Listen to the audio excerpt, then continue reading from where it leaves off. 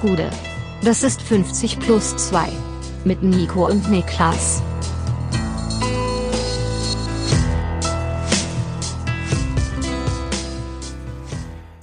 +2, ein ganz normaler DFB-Pokal Donnerstag. Mein Name ist Nico Heimer und bei mir sitzt der Mann, der sagt, die Schleckerpleite war die größte Katastrophe in Nachkriegsdeutschland. Niklas Levinson, Hashtag Fallschirm für Schlecker.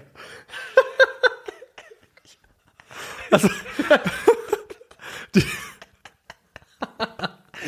sind die Schleckerfrauen dir egal? Also, die holen mich ja nicht alle so ab, aber der hier kam wirklich gut gerade. Ich denke irgendwie viel zu regelmäßig an die Schleckerfrauen, ich weiß nicht warum. Wir hatten im Nachbarort einen Schlecker. Also, das gehörte dazu. Also, ja. ich kenne Schleckerfrauen. Ich kenne keinen Schleckerfrauen, aber wir hatten in Clantal auf jeden Fall. Würdest du auch sagen, Schleckerfrauen größer Trümmerfrauen? Naja, ich sag halt. Gott, ist das eine fatale Richtung, die hier gerade eingeschlagen ist. Ich habe gerade wirklich überlegt, wie ich das verargumentieren kann. Ich meine, du brauchst natürlich eine andere technische Finesse, um Schleckerfrau zu sein als Trümmerfrau. So viel kann man ja stehen lassen, glaube ich. Das eine ist ein Ausbildungsberuf und das andere wohl eher nicht, würde ich sagen. So, ja. Schlecker bleibt pleite. Wir sind wieder da. Wir reden über den DFB-Pokal, über alles, was sonst so ansteht. Wie geht's dir? Was hast du getrieben die letzten Tage? Festgestellt unter anderem, wie wahrscheinlich der Rest von Fußball Deutschland auch, wie unnormal langweilig und öde der Mensch Bastian Schweinsteiger ist. Ja, aber wieso kamen wir da jetzt auf den Schluss plötzlich alle gemeinsam? Ich glaube halt, dass musste es sich erst ansammeln, so viel Langeweile. Ich habe einfach die große, also erstmal glaube ich, dass er viel gelebt hat noch von diesem mitgetragenen Lausbuben-Image aus der Podolski-Zeit. Das hat viel. Ja, Podolski auch mitgetragen wahrscheinlich. Ja, wahrscheinlich schon. Und seine aktive Karriere hat, glaube ich, viel zu dieser Mystifizierung beigetragen. Auch zu Recht durch sportliche Leistungen. Und jetzt, wo er keinen Fußball mehr spielt und einfach nur noch in Erscheinung treten kann durch Dinge, die er sagt, merkt man halt, so gut für ihn. Junge, ist das langweilig. Also wenn ich das Interview da sehe, dieses Doppelinterview ja auch im Vorfeld zu seiner Biografie, die aber auch fiktionale Elemente enthalten soll. Du meinst einer von euch, von Martin Suter, dieses neue Ding. Genau, ja. Ey, hast du diesen Interviewauszug gesehen, der auf Twitter rumgegangen ist? Ja, wo er meinte, meine dunkelste Stunde war das Champions League Finale 2012. Boah, da tut er auch dem gesamten Fußball keinen Gefallen, ne? Weil damit bestätigt man so viele Stereotypen. Ja. Ja, also, was ist eigentlich, ganz im Ernst, Martin Suter, der schreibt doch immer nur so halbnackige Schmuddelsachen. Also, wie kommt das denn zusammen? Ich weiß überhaupt nicht, wer das ist. Ich habe nur diese Interviewschnipsel in meine Timeline gespült bekommen und gedacht, boah, also es war wirklich besser, als wir weniger über dich wussten. Ja, ey, es ist halt leider wirklich so. Und ich mag ja Bastian Schweinsteiger, den Fußballer habe ich ja wirklich verehrt. Jetzt. Man kann den Mann ja auch immer noch würgen. Ich glaube auch, dass er niemandem was Böses will. Aber er ist halt einfach nur ausgenommen uninteressant. Ja, so ist es. Ich habe gerade mal durchgeschaut, was er so in den letzten Jahren geschrieben hat, aber ich erspaße euch einfach. Ansonsten bist du eigentlich Teil des normale Bettdecken-Proletariats? Okay, lass uns drüber reden. Was ist denn eine normale Bettdecke? Ja, Standard halt so, keine Ahnung, 1,90 lang, 1,40 breit. Wie sind die so? 1,90 lang, 1,40 breit, wahrscheinlich sogar weniger als 1,40, glaube ich. Bin ich nicht, kann ich direkt sagen. Ich bin XXL, eine riesige Decke. Für dich? Für mich und meine Verlobte. Okay. Ja, wir stecken unter einer Decke. Ja. Weil ich habe ja zu Weihnachten auch so eine XXL-Decke bekommen. Man muss sich dran gewöhnen, aber es ist ein Gamechanger. Die ist ja wie 220 mal 240, vollkommen absurd. Ja. Und ich bin ja aber keine Verlobte, ich bin ja nur ich. Ja. Und ich habe jetzt zum ersten Mal die Bettwäsche gewaschen und musste dann eine Nacht, weil ich nur einen Satz davon habe, mit normaler Decke wieder schlafen, weil das noch nass war. Da warst du plötzlich im 14. Jahrhundert, ne? Und ich dachte mir, Junge, ist das scheiße. Ja, du warst kurz davor, dir Feuer mit Steinen mein Gedanke, wie können Menschen so schlafen? Nach 2 Wochen, ich bin so gewöhnt daran, dass einfach, egal wo ich mich hindrehe, Decke ist. Ja. Es geht überhaupt nicht mehr. Ich bin ja jemand, der, also, wie sagt man, ein heißer Schläfer. Ich glaube, das ist wirklich die Bezeichnung, furchtbar ekelerregend. Aber auf jeden Fall ich bremse immer die Temperatur mit dem Fuß ab, der immer rausguckt, zu jeder Zeit. Und deswegen war ich anfangs brutal gegen diese Decken, als mir das mitgeteilt worden ist, dass das meine Zukunft ist. Aber es hatte sich, glaube ich, wirklich innerhalb von 1,5 Nächten hatte sich das gelegt. Es ist besser. Es ist besser. Es ist besser. Vielleicht brauchst du noch so eine Schwerkraftsäge Schlafschutzdecke. Kennst du die? Da Nee. gibt's so Decken, die sollen einem sehr beruhigend wirken. Die haben so ein Gewicht, die wiegen dann so 12 Kilo oder so. Wirklich. Das denke ich mir nicht aus. Die sollen saugut sein, so zum Einschlafen und sowas. So ich glaube, Schwerkraftdecken heißen die. Ja, klar. Gravity Ja, ist, Blanket. ist ja okay. Ja, ist ja okay. Ich versuche, guck mal, du hast dir gerade deckenmäßig deine Augen geöffnet. Ich versuche dir zu helfen. Ich versuche dir den nächsten Schritt zu zeigen. Soll ich mein drittes Deckenauge öffnen? Ja, wenn das dritte Deckenauge funktioniert, dann ist es das dritte Bein oder so ähnlich. Lass uns über ein bisschen Fußball quatschen. Okay, wo wollen wir anfangen? Es war DFB-Pokal und das bedeutet natürlich für uns, dass es ein bisschen was zu besprechen gibt, denn es ist einiges passiert. Wir haben eine DFB-Pokal-Runde erlebt, wo einige Favoriten rausgeflogen sind. Das kann man, glaube ich, so sagen. Es war das große Favoritensterben. Ja.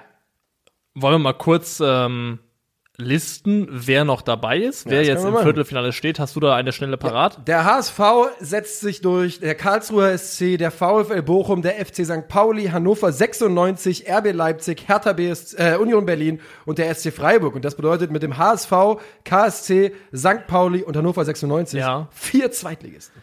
Und wir müssen ja gar nicht spezifizieren, wen ich meine. Aber wir sind einen ausgetauschten Club davon entfernt, dass ich Dass sagen es geil würde, wäre. das ist das geilste Viertelfinale, was ich mir vorstellen kann von der Konstellation her fast. Und so sind wir aber genau ein Club Von oh shit Gott, entfernt. nein, Bitte nicht. Und keiner weiß ja, worüber wir reden. Nein, das kann Das sich ist ja keiner das Gute. denken. Das ist das kann Gute sich keiner daran. denken, ja. Aber ja, das ist Lass uns einfach mal am Dienstag ein bisschen anfangen und etwas über Mainz gegen Bochum mal reden. Die großen Geschichten, die wir besprechen wollen, wo wir uns am längsten mit aufhalten. Oder willst du damit anfangen mit den Borussias? Können wir auch machen. Lass uns mal mit, was willst du über Mainz über Bochum sagen? Ja. Ich finde, also diese, Eigentlich, meine große Storyline von diesem Mainz-Spiel ist, die Mainz-Saison ist vorbei. Eigentlich. Und das ist überhaupt nichts Schlimmes, aber die Mainz-Saison ist eigentlich gelaufen jetzt. Weil in der Liga ist der Abriss ein bisschen zu spüren. Europa wird nicht realistisch sein diese Saison. Absteigen wird man auf gar keinen Fall mit dem unter Bo Svensson. Der DFB-Pokal ist weg. Das heißt, Mainz kann jetzt wirklich, muss Punkte machen, klar, aber eigentlich ist die Saison im Großen und Ganzen ja, also 9 Punkte nach unten sind ein ordentliches Polster. das werden die auch, die sind zu gut. Die sind so gut, ja, eigentlich hast du recht. Eigentlich ist die Mainz-Saison vorbei. Der ganz große Höhenflug, der hat auch irgendwann abgeebbt, was ja auch vollkommen normal ist. Also alles, was in Mainz gerade passiert, läuft in absolut geregelten Bahnen. Man muss sich halt nur erstmal wieder damit arrangieren, auch aus Mainzer Sicht, weil es halt mal zumindest diese kurze Phase gab, in der man ein bisschen von mehr träumen konnte. Ja. Aber ey, wenn der Zustand der aktuellen Bundesliga-Tabelle auch der ist, mit dem die Saison für Mainz endet, da werden alle in die Hände klatschen und sagen, ja, gute Arbeit, Jungs. Und ich frage mich auch, ich kann es mir eigentlich nicht vorstellen, aber ich sag mal so, wenn man sich die Verläufe der Spiele am Samstag Bochum-Mainz und am Dienstag Bochum-Mainz anschaut, dann hat entweder Thomas Reis ganz hervorragende Schlüsse aus dem Wochenendspiel gezogen oder die Mainzer sind gar nicht so traurig darüber, dass es vielleicht jetzt vorbei ist und man sich auf die Liga konzentrieren kann, denn Bochum war schon deutlich besser in dem Spiel für mich. Bochum war deutlich besser. Das muss man so konstatieren.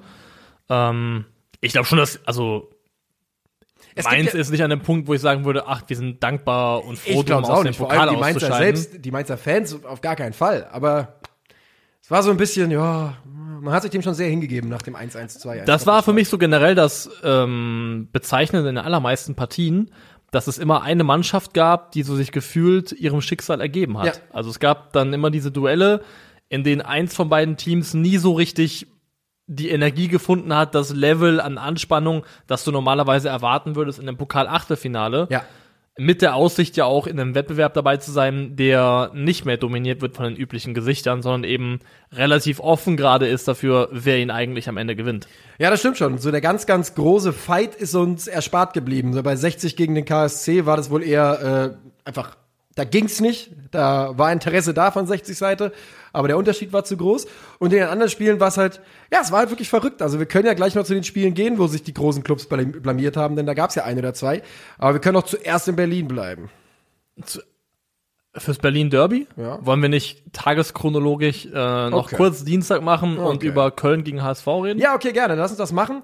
Köln gegen den HSV. Lange ein eher dünnes Spiel. Was heißt, war schon in Ordnung anzugucken, war jetzt auch nicht übertrieben geil. Torlos nach 90 Minuten. Und damit direkt Beginn der Nachspielzeit macht Glatzel nach toller Flanke von Kittel die Führung für den HSV. Und dann kriegen die Kölner in der 120. einen Elfmeter. Schonlau, der ja hier gerüchteweise auch mal bei Kölner im Gespräch war.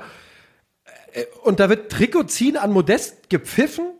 Und ich schwöre, ich sehe es nicht. Ich weiß nicht, was da sein soll. Also meine Augen sind ein bisschen besser. Ich habe schon den Kontakt gesehen. Aber es gibt ja immer diese ominöse Formulierung, ist der Kontakt ursächlich für den Sturz, für den Fall? Nein. Und das sehe ich einfach nicht. Nee. Das sehe ich einfach nicht, dass das, was Schonau da macht, es ist vielleicht nach allerstrengster, dogmatischster Regelauslegung illegal im fußballerischen Sinne, aber das ist einfach zu wenig. Das ist zu wenig. Barrero gegen Bochum, das ist Trikotziehen. Das ist, finde ich vollkommen okay. Da wirklich, es ist ja kaum eine Spannung zu erkennen auf dem Trikot von Modest. Und so kriegen sie den Elfmeter, Modest macht ihn rein, es geht ins Elfmeterschießen und das scheitert dann auf kuriose Art und Weise, weil Flo Kainz sich das eigene Bein anschießt. Ja. 2 Kontakte, Elfmeter zählt nicht, der HSV ist weiter. Das tut schon weh. Ja. Das ist schon die denkbar blödeste Art und Weise, wie das passieren kann. Vor allem bedingt durch die Tatsache, dass der Ball ja drin gewesen wäre. Also wenn der Torwart ihn hält, dann hätte man sagen können, gut, dann ist es eh so. Aber dass er eigentlich noch reingeht, das macht schon mal eine ganze Ecke bitterer. Aber gut, da würde ich dann zum Beispiel sagen, okay, das Regelwerk ist so klar, das ist einfach blöd. Aber es ist nun mal, entspricht nun mal den Regularien. Ja, und so ein ganz bisschen fühlt es sich auch an wie Gerechtigkeit für diesen, weil so richtig hätte es nicht in dieses Elfmeterschießen gemusst, das Spiel. Nee, und ich finde, der HSV hat sich das auch durchaus verdient, da weiterzukommen. Ich dachte gerade, da sitzt eine Katze vor der Tür hier. Nee. Wäre schön, aber Nee, okay. Ich finde, der HSV hat sich das durchaus erarbeitet und verdient. Und es war generell auch ein ganz ordentliches Spiel, weil man muss ja ehrlicherweise sagen, finde ich, dass Köln und der HSV gar nicht so ungleich sind von dem Anspruch her, den die Trainer mitbringen, wie der Fußball aussehen soll. Also der HSV ist eine unheimlich spielkontrollierende Mannschaft unter Tim Walter. Steffen Baumgart hat denselben Anspruch in der Bundesliga. Ja. Und das hat sich hier auch relativ neutralisiert, was am Ende Ballbesitzverhältnisse angeht. Aber ich finde, dadurch, dass beide Mannschaften so einen Ansatz haben, war es auch vom Ansehen her eigentlich ganz in Ordnung. Fand ich auch. Und ganz im Ernst, weißt du, was mir Spaß gemacht hat? Einfach das Spiel Köln gegen den HSV, die Ansetzung zu sehen quasi. Fand ich gut. So geht's dann eben im Elfmeterschießen an den HSV. Ärgerlich für die Kölner natürlich. Da war natürlich so eine Truppe wie der FC Köln dieses Jahr. Das ist ja schon fast eine prädestinierte Pokalmannschaft, ne? Ja. Das ist so eine Truppe, wo du dann einen richtigen Lauf sehen kannst. Aber so ist er hier gestoppt. Die Kölner werden es also nicht. Sie werden es nicht. Und mein Vorschlag wäre, Pokalsieger HSV. gerne. Ja. Okay. Wär geil. Für mich fein. Ja. Mein Vorschlag wäre aber jetzt für unser weiteres Vorgehen, die Dienstags-Borussia, also Dortmund. Hinten an in den Borussia-Teil zu schieben. Also jetzt Borussia Dortmund, Okay. dann Schlenker über Berlin und dann Hannover-Gladbach. Wir machen Schlenker über Berlin. Ja, und jetzt machen wir erstmal St. Pauli gegen BVB. Es war das Duell Tabellenerster der zweiten Liga gegen Tabellenzweiten der ersten Liga.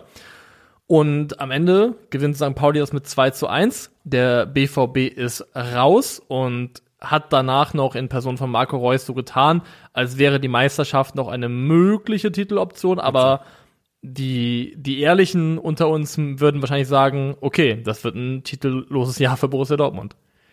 Das wird es ganz sicher, denn was damit ja auch klar ist, dass wir einen neuen Titelträger haben werden, denn der BVB ist ist noch der amtierende Titelverteidiger. Und nicht nur irgendeinen neuen, sondern eine Mannschaft, die ihn entweder seit 25 Jahren nicht gewonnen hat oder sogar noch nie gewonnen hat. Ja. Und das ist in 7 von 8 Fällen eine ziemlich gute Aussicht. Auf jeden Fall. Ich wünsche mir ja, also Hamburger Derby in Berlin, hätte ich schon Bock drauf. Hätte ich schon großen Bock drauf. Reden wir über den BVB. Die starten in dieses Spiel rein und bevor sie wissen, was passiert, liegen sie zurück. Etienne Amenido macht nach 4 Minuten das 1:0 und noch vor der Halbzeit ein Eigentor von Axel Witsel nach natürlich Guido Burgstallers Maschinenarbeit über rechts. Und so steht's 2:0 und die Dortmunder kriegen einen Handelfmeter in Form von Erling Braut Haaland, der den auch verwandelt und es steht 2:1. Aber die Dortmunder trotz viel Druck mit wenig Zwingendem und am Ende scheiden sie mit 2:1 gegen St. Pauli aus. Wenig Zwingendes. Es gab da noch zwischendrin die Großchance von Torgan Hazard, der da nach einem sehr, sehr guten Ball von Hummels alleine vom Torwart ist, das Ding liegen lässt. Hat er gehext. Smash. Ja. Der Hertha Smash, oder? Ja, Es ich kann ja glaub nur schon. einen Smash geben. Ich Also, glaube auch. Ja. Wasser Smash! Ja, sorry.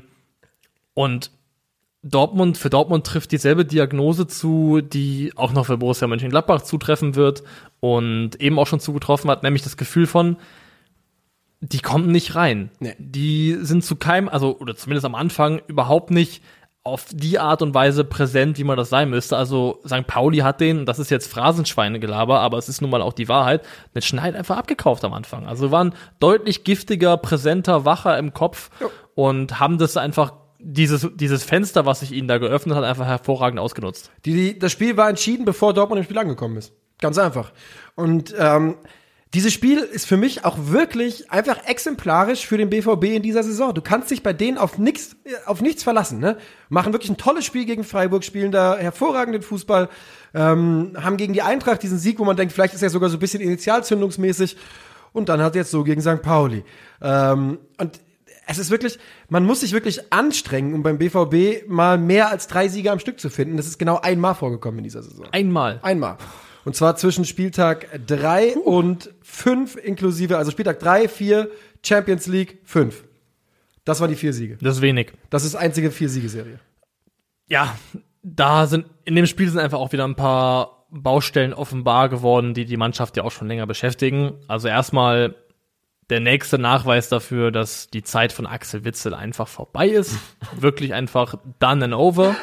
Und das muss man einfach akzeptieren. Also den Wechsel von Dahoud zu ihm hat man im negativen Sinne komplett gemerkt. Ja. Und wenn er ein anderer Spieler wäre und vielleicht noch ein schnellerer Spieler, dann muss er ihn auch nicht so unglücklich ins eigene Tor Er sieht auch wirklich brutal unglücklich reinbuxieren, aus wie er es dabei, da eben tut. Nächster Problemspieler in dem Fall ist auch für mich Rafael Guerreiro, der an guten Tagen natürlich offensiv eine absolute Bereicherung ist, aber noch nie ein defensiv betrachtet sonderlich starker Linksverteidiger war. Und das Problem ist, Mats Hummels ist für mich nicht mehr auf einem Niveau, wo er die fehlende Unterstützung von links einfach so kompensiert kriegt, wegkompensiert kriegt. Und das merkst du. Ja. Es sind halt wiederkehrend dieselben Punkte beim BVB, über die wir hier reden, ja. Also wenigstens das, ehrlich gesagt. Wäre viel schlimmer, wenn du jetzt jedes Spiel eine neue Baustelle aufmachen müsstest. Aber mal davon abgesehen, mal ganz kurz, dass der FC St. Pauli das ganz brutal hervorragend gespielt hat. Die waren on fire, Ja. Die hatten Bock auf dieses Spiel, die haben über 90 Minuten gesagt, wir reißen uns in den Arsch auf, mal gucken, was passiert. Und man muss da wirklich riesen Shoutout an St. Pauli einfach mal an dieser Stelle. Riesen Shoutout und die Tore waren auch gut rausgespielt. Das waren gut erspielte, schön schnell vertikale Tore. Also es hat einfach auch wirklich, also schlechte BVB-Leistung ja, aber auch bärenstarker St. Pauli. Ja.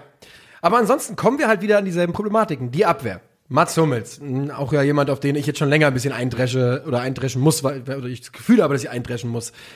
Inzwischen ist meine Frage auch an dich, was machen wir mit Rafa Guerreiro? Weil in seiner aktuellen reinen Linksverteidigerform ist er nicht so richtig wertvoll für den BVB. Nee, also wenn er keinen überragend guten Tag hat nach vorne, dann gleicht das, was er nach vorne macht, nicht das aus, was er für hinten vernachlässigt. Ja. Und Dortmund ist eine von diesen Mannschaften, das hatten wir schon mal in anderen Kontexten auch besprochen, Teamkultur. Und wenn etwas richtig tief in den Klamotten sitzt, wie kriegst du es da wieder raus? Weil Marco Rose hat ja auch selber gesagt und fast schon so ein bisschen, ja, nicht ganz resignierend, aber schon so ein bisschen nach dem Motto, ja, was soll ich euch sagen, Leute? Danach die Frage gestellt, warum passiert uns das immer wieder? Warum kommen wir immer wieder an diese Punkte? Warum wiederholt sich das immer wieder? Mal dauert 6 Wochen, mal 2 Monate, aber irgendwie kommt der BVB immer wieder an diese Punkte, wo irgendeiner der Idiot ist, der fragen muss, ja, wie sieht es eigentlich aus mit eurer Einstellung? Ja. Mit eurer sogenannten Mentalität. Weil das ist nun mal ein Faktor. 100%. Es ist gefährlich, der BVB, weil es natürlich einfach einer der Vereine in Deutschland ist, die emotional am meisten begleitet werden in diesem Land. Das ist ja auch vollkommen in Ordnung. Und deswegen kriegt man ja auch immer, sobald man das sagt, und wenn sie dann wieder ein Spiel gewinnen, kriegt man natürlich hier, geht doch. Aber natürlich muss die Frage erlaubt sein. Und es regt mich auch auf, Es ist auch eine Frechheit, das ist ja von BVB-Seite, dass man versucht, das so abzubügeln, von wegen, das ist kein Problem bei uns. So ein Quatsch, darüber reden nur Journalisten oder was auch immer. Ja, dann sagt mir aber, dass das Problem ist. Dann sagt mir, woran es liegt bei euch, weil eindeutig läuft es nicht rund. Das ist nicht der BVB, der ihr gerne sein wollt. Oder wenn das ist, was ihr sein wollt, dann herzlichen Glückwunsch an die Bayern. Ja, anders kann man es nicht formulieren. Ich finde, in dem Spiel kann man auch Marco Rose, würde ich sagen, doch auch Wechselfehler vorwerfen, würde ich fast mit behaupten. Erstmal, was die Zeitpunkte angeht. In der 65. kommt Daniel Mahlen, aber ein Offensiver kommt dann bis zur 90. nicht mehr. Ja, das ist wirklich quatschig. Ich hätte da zum Beispiel gesagt, dass so ein Spiel, was perfekt dafür gewesen wäre, für 10 Minuten nochmal Tickets reinzuwerfen vorne. Natürlich, Und allein mal wegen der Größe. zu gucken, ob einer vom Laster fällt. Ja. Dann hast du nochmal neben Haaland nochmal einen mit so einer Präsenz, das hilft, glaube ich, im Zweifelsfall weiter. Und da hat Marco Rose auch, finde ich, ja. Ich habe keines Glas umgeschüttet, glaube ich, oder? Ja, ich glaube, ich gehe einen Lappen holen. Kurze Pause. Sorry, Leute. Das war ich. Mein Fehler, da sind wir wieder. Weiter geht's. Sorry. Ja, da sind wir immerhin nicht die einzigen Lappen im Raum. Es war so viel Wasser. Oh, sehr gut, stimmt. Es war mehr Wasser als geplant. Ja, zurück zum BVB wollen wir noch zumachen, glaube ich, oder? Ja, also Wechselfehler und fragliche Einstellungen auf dem Feld, alternde Charaktere, die tragende Rollen einnehmen sollen, die nicht funktionieren. Ein Trainer, bei dem ich immer noch sage, irgendwie scheint es nicht der richtige Fit zu sein. Ohne mit dem Finger drauf zeigen zu können, was es ist. Und offensiv, ehrlich gesagt, wurde Haaland da gestern von der Zweitliga-Innenverteidigung komplett aus dem Spiel genommen. Wurde er. Und hat zwar gegen Freiburg natürlich wieder getroffen, aber er wirkte auch davor schon so ein bisschen so, als würden noch in seinem Kopf auch ein paar Dinge arbeiten, die ihn schon so ein bisschen hemmen und beschäftigen. Und ich glaube, man kann jetzt konstatieren, Gruppenphase raus, Champions League, Pokal-Achtelfinale raus gegen den Zweitligisten. Wenn die nicht Meister werden, und das werden sie nicht, dann ist Vizemeisterschaft hin oder her, war das eine enttäuschende, unterdurchschnittliche BVB-Saison. Europa League können sie noch. Stimmt, da spielt er noch mit? Ja, ganz Deutschland spielt Europa League. Ach, stimmt ja, die spielen eine Europa-Liga. Ja. Dann ist das die letzte Ausfahrt. Ja. Die letzte Ausfahrt für eine erfolgreiche Saison ist Und die das haben sie Europa-League nicht in gewinnen. sich. Europa League ist das ist anderes Metier. Das ist iberisches Land. Wirklich, das Fledermausland. Da kommst du entweder mit dem Messer zwischen den Zähnen oder lässt gut sein. So ist es halt. Ja. Ja, der BVB nach der Champions League und dem Meisterschaftsrennen verabschiedet sich auch aus diesem Wettbewerb und das Ganze relativ glanzlos, aber auch, weil der glorreiche FC St. Pauli auf seinem Weg zurück in die Bundesliga und wir würden euch auf jeden Fall willkommen heißen. Ich hab Bock auf St. Pauli. Besser gespielt, als das einige Bundesligisten aktuell tun, von daher so ist es. gerne. Jetzt willst du den Schwenker nach Berlin machen, korrekt? Ja. Wir gehen zum großartigen Berlin Derby. Es ist das so und so vielte Derby zwischen den beiden Mannschaften. Und es geht natürlich auch hier ums Weiterkommen im DFB-Pokal. Und guess what? Hertha BSC hat ein Fußballspiel verloren. So ist es.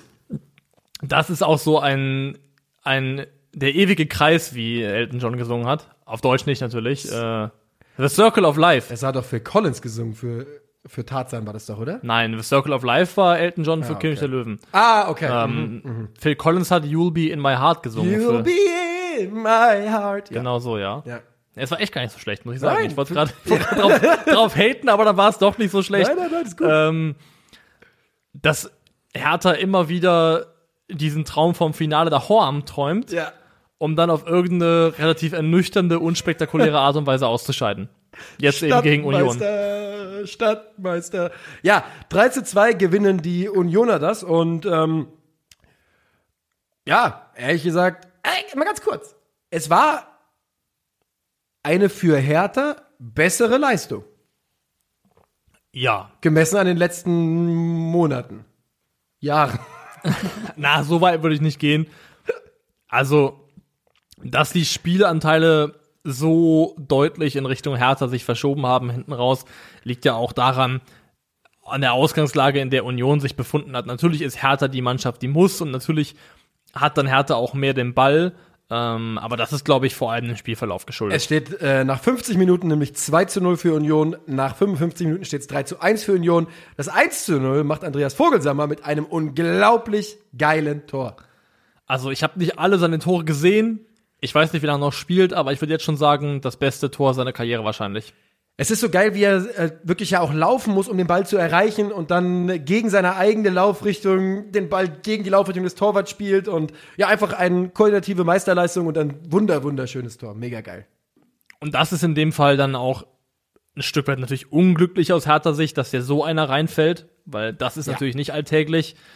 Aber ich finde schon, dass über weite Strecken das, was die Hertha da an Druck oder an keinem Druck, besser gesagt, entfacht hat, also einfach zu wenig, um so eine, auch so eine gefestigte Abwehr wie Union richtig ins Wackeln zu bringen. Das ist einfach so ein bisschen das Problem. Dass Hertha sogar, wenn sie jetzt so eine gewisse Feldüberlegenheit oder Spielanteile sich erobern kann, dass man vorne wenig Ideen hat, außer, ehrlich gesagt, ist die Idee von Hertha BSC, der Reihe nach darf jeder Offensivspieler es mal alleine versuchen.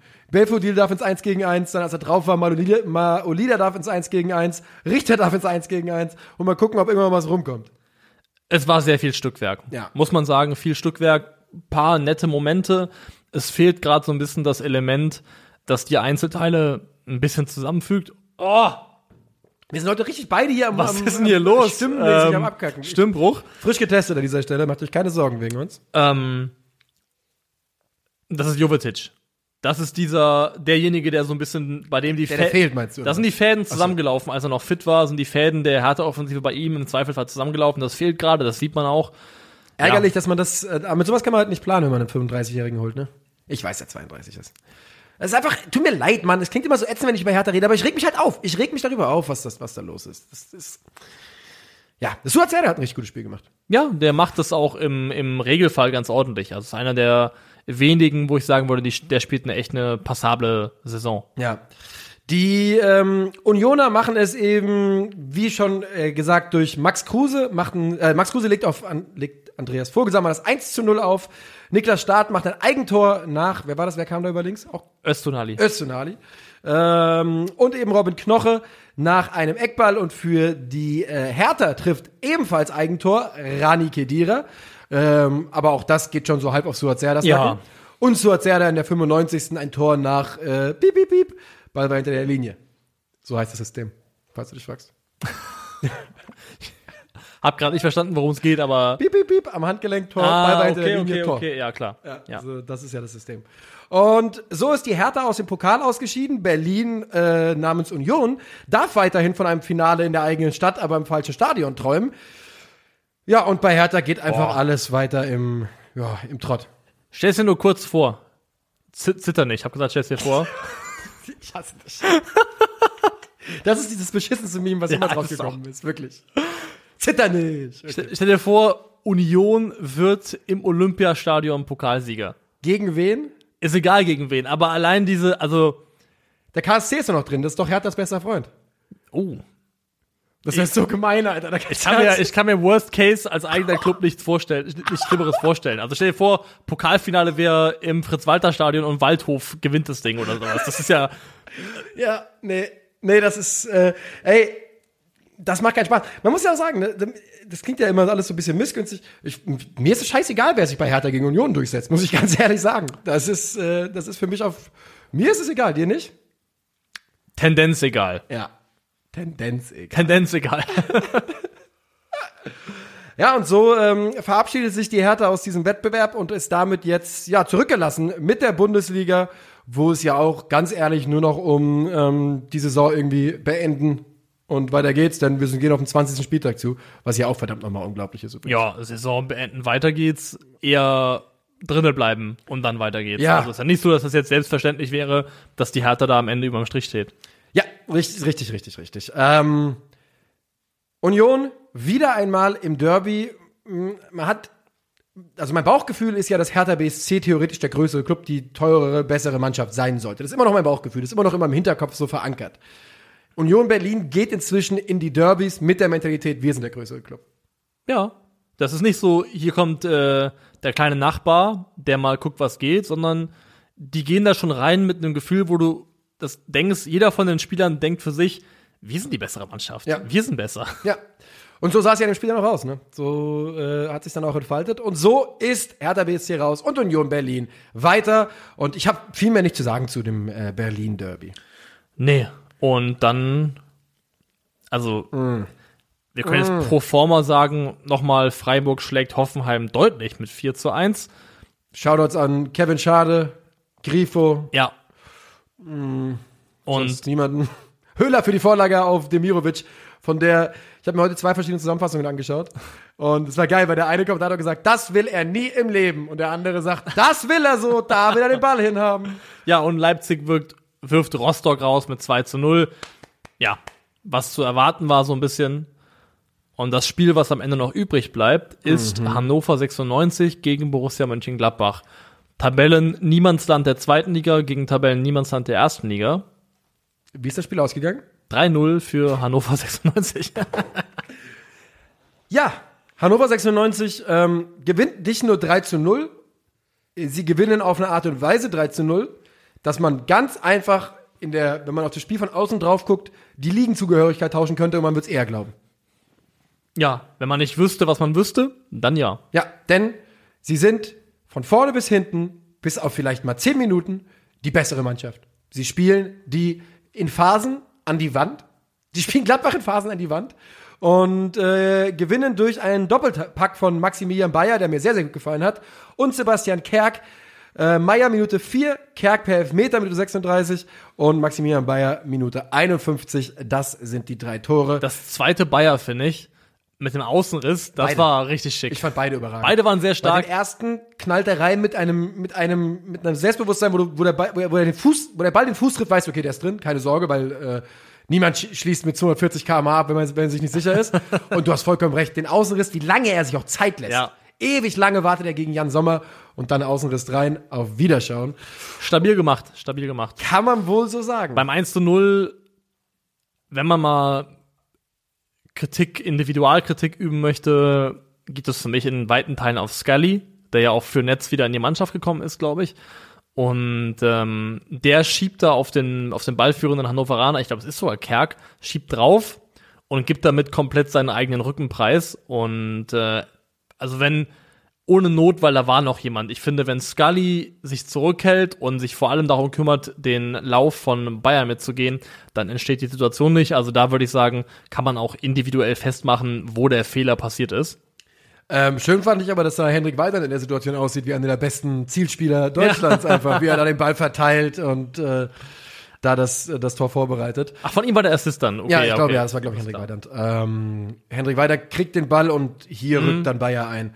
Und der Konter war astrein gespielt. Natürlich wegen eines Fehlers, astrein ausgespielt, aber dann eben der Elfmeter und Maximilian Bayer dann beim letzten Tor wieder nach einem Konter. Und vorher waren schon 1, 2 Aktionen und hinten raus war ja noch die Doppel-Riesenchance, wo Bayer, glaube ich, selbst mal den Pfosten trifft. Ja. Alter, Gladbach. Marvin Friedrich kommt bei Gladbach an, verursacht 2 Elfmeter in 2 Spielen. Also Fehlstart. hat das Pech und vollumfänglich in sich aufgesogen. Ja. Also Ginter ist wieder in der Mannschaft scheinbar. ja, das ist auch so die gelebte Inkonsequenz. Also das ist Das ist Wahnsinn, wirklich. Das Wochenende wegzuwerfen, in Anführungszeichen, ohne Ginter zu spielen. Und ja, das ist von der Außendarstellung her, von dem, was es über dich aussagt in Sachen Handlungskonsequenz, sind es ganz, ganz fatale Signale, die da nach innen und nach außen gesendet werden. Also Gladbach hat in 5 der letzten 8 Spiele 3 Gegentore oder mehr kassiert und insgesamt in 22 Spielen unter Adi Hütter schon 5-mal mit 3 Toren Unterschied oder mehr verloren. Die höheren Pleiten waren 4:0 gegen Leverkusen und das 6:0 gegen Freiburg. Und das ist also fast ein Viertel der Spiele unter dem neuen Trainer mit 3 Toren Unterschied oder mehr zu verlieren, das ist ein bisschen zu viel. Und das sagt vor allem was aus, finde ich, weil die einzige Schlussfolgerung, die ich daraus ziehen kann, ist, dass Gladbach eine Mannschaft ist, die sich gehen lässt, die Dinge über sich ergehen lässt. In dem Moment, wo es 1:0, 2:0 steht und es kein guter Tag ist, wo dann auf dem Rücken gerollt wird und keinerlei Widerstandsfähigkeit da ist, zu sagen, okay, sieht scheiße aus, aber jetzt eben erst recht. Und das ist ungefähr eine der allerschlimmsten Eigenschaften, die eine Mannschaft haben kann. Ganz einfach. Bin mir nicht sicher bei Gladbach, wie es da weitergehen soll. Denn aktuell, während übrigens Hannover 96 oder Christoph Dabrowski hervorragend performt, seit der interimsweise übernommen hat, läuft es bei denen ja komplett. Aber bei Gladbach das ist ja wirklich, wir kennen solche Situationen aus dem Fußball. Und bei Gladbach sind wir an einem Punkt langsam angekommen, wo ich glaube, dass diese Mannschaft sich nicht selbst da rausziehen kann am eigenen Schopfe. Und was das bedeutet dann in der personellen Konsequenz, weiß jeder. Ja, also wir müssen nicht drüber reden, dass wenn nicht 7,5 Millionen Euro geflossen wären für Adi Hütter, dann wäre er meiner Meinung nach zum jetzigen Zeitpunkt schon kein Trainer mehr. Also spätestens nach dem Aus 3-0 gegen den Zweitligisten im Pokal Achtelfinale wäre Feierabend. Also kein Plan, ob jetzt, während wir hier sitzen, das schon verkündet wurde. Ich glaube nicht. Ich glaube auch eher nicht. Ich glaube fast sogar, dass es Bestärkungsversuche. Und ich glaube, dass die Art und Weise, wie das Projekt Adi Hütter in Gladbach bisher krachend gegen die Wand gefahren ist, so muss man es ja formulieren, dass das erstmal dafür sorgt, dass dieser Ablösetrend in Richtung, wir zahlen auch viel Geld für Trainer, dass der sich schneller wieder erledigt hat und man gucken kann. Erstens, weil das Geld fehlt. Ja. Und weil du merkst, wenn du einen Spieler kaufst und der floppt, da kannst du ihn in Geld umsetzen vielleicht. in Geld umsetzen oder in irgendeiner Form. Also ist nicht so entscheidend. Und hier kannst du einfach nur irgendwann vor die Haustür setzen und sagen, verbrannt. Verbrannt, ja, verbrannt. Und das ist ja auch jetzt eine Hemmung bei Gladbach da offensichtlich von ihm zu trennen, weil man so viel Geld in die Hand genommen hat. Man steht ja auch saudoof da. Wenn der Trainer, für den du eine Rekordsumme fast bezahlst, also, Nagelsmann war teurer natürlich. Ja, aber für Gladbach natürlich. Für Gladbach natürlich, ja. Die Summe auf den Tisch legst und der bleibt kein Jahr Trainer in deinem Verein, das ist natürlich desaströs. Jetzt kann man auch wieder sagen, er hat natürlich wirklich Pech gehabt mit der Situation, in die er da reinkommt, weil ich fand auch in diesem Spiel wieder, also da kann der Trainer ja auch dann irgendwann nur bedingt was für die Performance, die einzelne Spieler zeigen. Und man muss jetzt überlegen, die haben mit Plea, Thuram, Stindl von Anfang an gespielt. Wo waren die denn? Was haben die denn gemacht? Wo sind denn die mit den Gedanken? Thuram und Plea vor allem voran. Stindl ist halt einfach auch ein älterer Spieler inzwischen. Und die Abwehr bleibt einfach wackelig as fuck. Keinerlei Konstanz. Ich will damit überhaupt nicht Hütter in Schutz nehmen, weil dafür gibt's keinen Grund. Er trägt auf jeden Fall einen Teil dieser Schuld. Aber man muss halt auch sagen, dass die Spieler entweder wegen ihm, vielleicht wegen ihm, aber ansonsten vielleicht auch nicht wegen ihm, auf jeden Fall nicht ganz bei der Sache sind irgendwie. Ja, also das muss man der Fairness halber sagen, die Krise ist ja älter als Adi Hütters Amtszeit in Mönchengladbach. Das sind ja Dinge, die darauf zurückgehen, auf die ersten Meldungen, Marco Rose geht zum BVB. Eine alte Krise.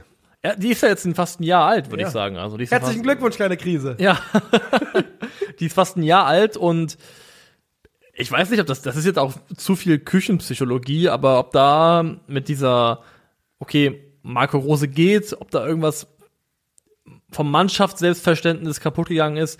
Also was auch immer es ist es nicht repariert worden. Und gerade jetzt sieht es mehr nach Großbaustelle aus als nach Quickfix. Ja, es sieht tatsächlich nicht gut aus. Die Gladbacher müssen natürlich jetzt weiter in der Bundesliga ran und müssen einfach auch da natürlich jetzt aufpassen, dass sie nicht komplett unten reinrutschen. Wir wollen mal schauen, was als nächstes ansteht. Heimspiel gegen Union. Undankbar. Danach Bielefeld auswärts, Augsburg zu Hause, Dortmund auswärts. Ja, das ist ein Programm, was da auf sie zukommt. Muss man mal gucken, wie die Gladbacher das bestreiten können und wo der Trainer vielleicht dann in, sagen wir einfach mal, 4-5 Wochen sich befindet. Ja. Es bleibt auf jeden Fall spannend. Wir sind bei Minute 38. Das heißt eigentlich, so langsam haben wir unseren Donnerstag-Dienst getan. Wir haben noch 2 Dinge. Tippspiel und? Total gegen die Chronologie, aber wir haben jetzt überhaupt nicht drüber gesprochen, wo du stehst auf dem Handelfmeterspektrum, ja oder nein, bei Pauli gegen Dortmund. Das war gegen Haaland. Moment, das war das Duell war Haaland geschossen. Ja. Hummels will den Ball in die Mitte bringen, schießt den Abwehrspieler erstes Mal an gegen das Bein, kriegt ihn wieder, zweites Mal trifft ihn zu dem Zeitpunkt etwas abgespreizten Arm. Und dann ist die Argumentation die Körperoberfläche sei vergrößert wieder gewesen. Genau, unnatürliche Armhaltung, bla bla bla bla bla. Also wollen wir das wirklich wieder diskutieren? Weil meine Meinung dazu ist halt auch wieder, für meine Augen ist es Quatsch. Was soll er machen mit dem Arm? Das ist in einer dynamischen Bewegung. Ich weiß, dass das gepfiffen wird in Deutschland, das ist mir vollkommen klar, aber für mich ist es Quatsch. Es gibt zu viele Leute, die der Körperflächenvergrößerungspropaganda aufgesessen sind mittlerweile. Ja, was soll das? Was heißt denn? Ohne Scheiß, entlernt diese Propaganda. Ja. Vor allem, öffnet eure Augen. Vor allem will ich mal was berechnen, wenn man es wirklich mal ausrechnen würde. Die Körperfläche ist ja nicht mal größer. Mir wächst ja nicht ein extra Hautlappen, weil ich meinen Arm abspreize. Also mir vielleicht schon, wegen ganze Softdrinks, aber Gut, wenn du die Arme anlegst, ist, ja. Die Gesamtfläche laut Oder- Satz des, ja, Satz des ja. Körpertagoras ist auf jeden Fall gleich. Ja, aber auch dieses, Abwehrspieler werden ja angehalten, die Arme hinter dem Körper zu verschränken. Ja. Ganz ehrlich, dass wir jetzt, dass Arme so eine Persona non grata geworden Ja, sind ist im eine Fußball, Kacke. das ist wirklich, ich find's nicht okay. Es Nee. macht viel kaputt. Finde ich auch. Und diese Anschussgeschichten regen mich einfach wirklich immer auf, wenn es da aus einem halben Meter Ja. irgendwie an den hinten, am besten noch von hinten irgendwie. Vor allem, es wirkt auch fast schon in manchen Momenten so nach dem Motto, vielleicht treffe ich ja den Arm. Das ist Also- das, was ich versucht habe, letzte Woche im Podcast diesen Case zu machen, dass irgendwann Leute versuchen werden, in Richtung Oberkörper zu schießen, einfach nur mit dem Ball, wenn nichts Auf geht. Verdacht. Mal gucken. Ja, vielleicht treffe ich ja. Das wird Ja. passieren. In der NBA hat man angefangen, sehr hart Fouls beim Dreier zu bestrafen. Was der Fußball vom Basketball So, lernen kann. und was hat sich dann entwickelt? Irgendwelche Leute wie James Harden, die beim Dreier hochgehen und sich währenddessen versuchen, beim Gegner einzuhaken, also aktiv das Foul suchen quasi, damit sie die Frei... Also das ist ja dasselbe. Wenn du eine Regel schaffst, die das Potenzial hat, ausgebeutet zu werden, dann wird die irgendwann ausgebeutet. Balance. Ja. Balance. Balance ist nicht da. Balance. Die Balance ist nicht da. Michael Balance. Tippspiel? Ja. Dann am Wochenende, meine lieben Freunde, ist schon wieder Bundesliga. Haben wir uns jetzt eigentlich auf eine Regel entschieden? Ich meine, die Mehrheit hat gesagt, dass sie die 5er-Punkte-Regel beibehalten will. Ob das jetzt numerisch runtergebrochen die exakte Mehrheit war, Die gefühlte Mehrheit? weiß würdest ich du nicht. zustimmen?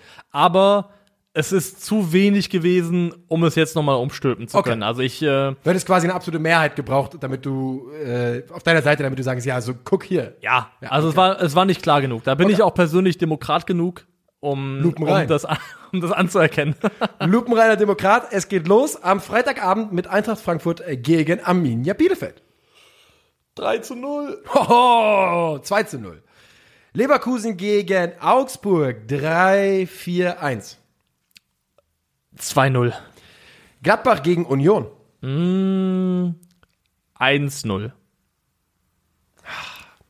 Ich mache denselben Fehler wie letztes Jahr mit Schalke, immer zu denken, beim Es nächsten muss ja Mal jetzt mal klappt's, klappen. beim nächsten Mal klappt's. 0-1. Ja, Freiburg gegen Stuttgart. Ich lege vor, der VfB gewinnt auswärts. Und zwar 0-2. das ist zu optimistisch. 2:1 Freiburg. Hoffenheim gegen den BVB. 2:2. 3-1. Fürth gegen Mainz. Fürth gegen Mainz. Hast du auch gerade eine Fürth-Niederlage Fürth-Sieg in dir aufsteigen gespürt? So ein bisschen, ja. Ne? Da hat's gerade angefangen zu kribbeln. 1:0. Ja, okay, komm, ich gehe mit 1-0 Fürth. Das ist ein Fürth-Sieg. Oh Gott, tut mir leid, Langer. Bochum gegen Köln. Achso, ich bin dran. Danke für den Nick. Bochum gegen Köln. Da sag ich, Bochum klettert weiter mit einem 1-1. 2:1 Bochum. Gefällt mir. Robbie Babel Leipzig gegen Wolfsburg. 3:0 Leipzig. 2-1 Leipzig. Und zu guter Letzt der Nord-Süd-Ost-Klassiker. Die beiden größten Clubs Deutschland gegeneinander, Bayern gegen Hertha. Hertha gegen Bayern. Ja. Ich sage Hertha zu Hause gegen, weißt du was? 2-2. 1:4. Ja, ist auch deutlich realistischer. Das waren sie also, unsere Tipps. Niklas, du bist für mich in der 11. des Spieltags heute. Und ansonsten habe ich nur zu sagen, herzlichen Dank für eure Aufmerksamkeit. Abonniert uns überall, wo ihr könnt. Bewertet uns auf Spotify und sorgt dafür, dass jeder, den ihr kennt, diesen Podcast hört. Jo, danke. Ciao, ciao. Tschö.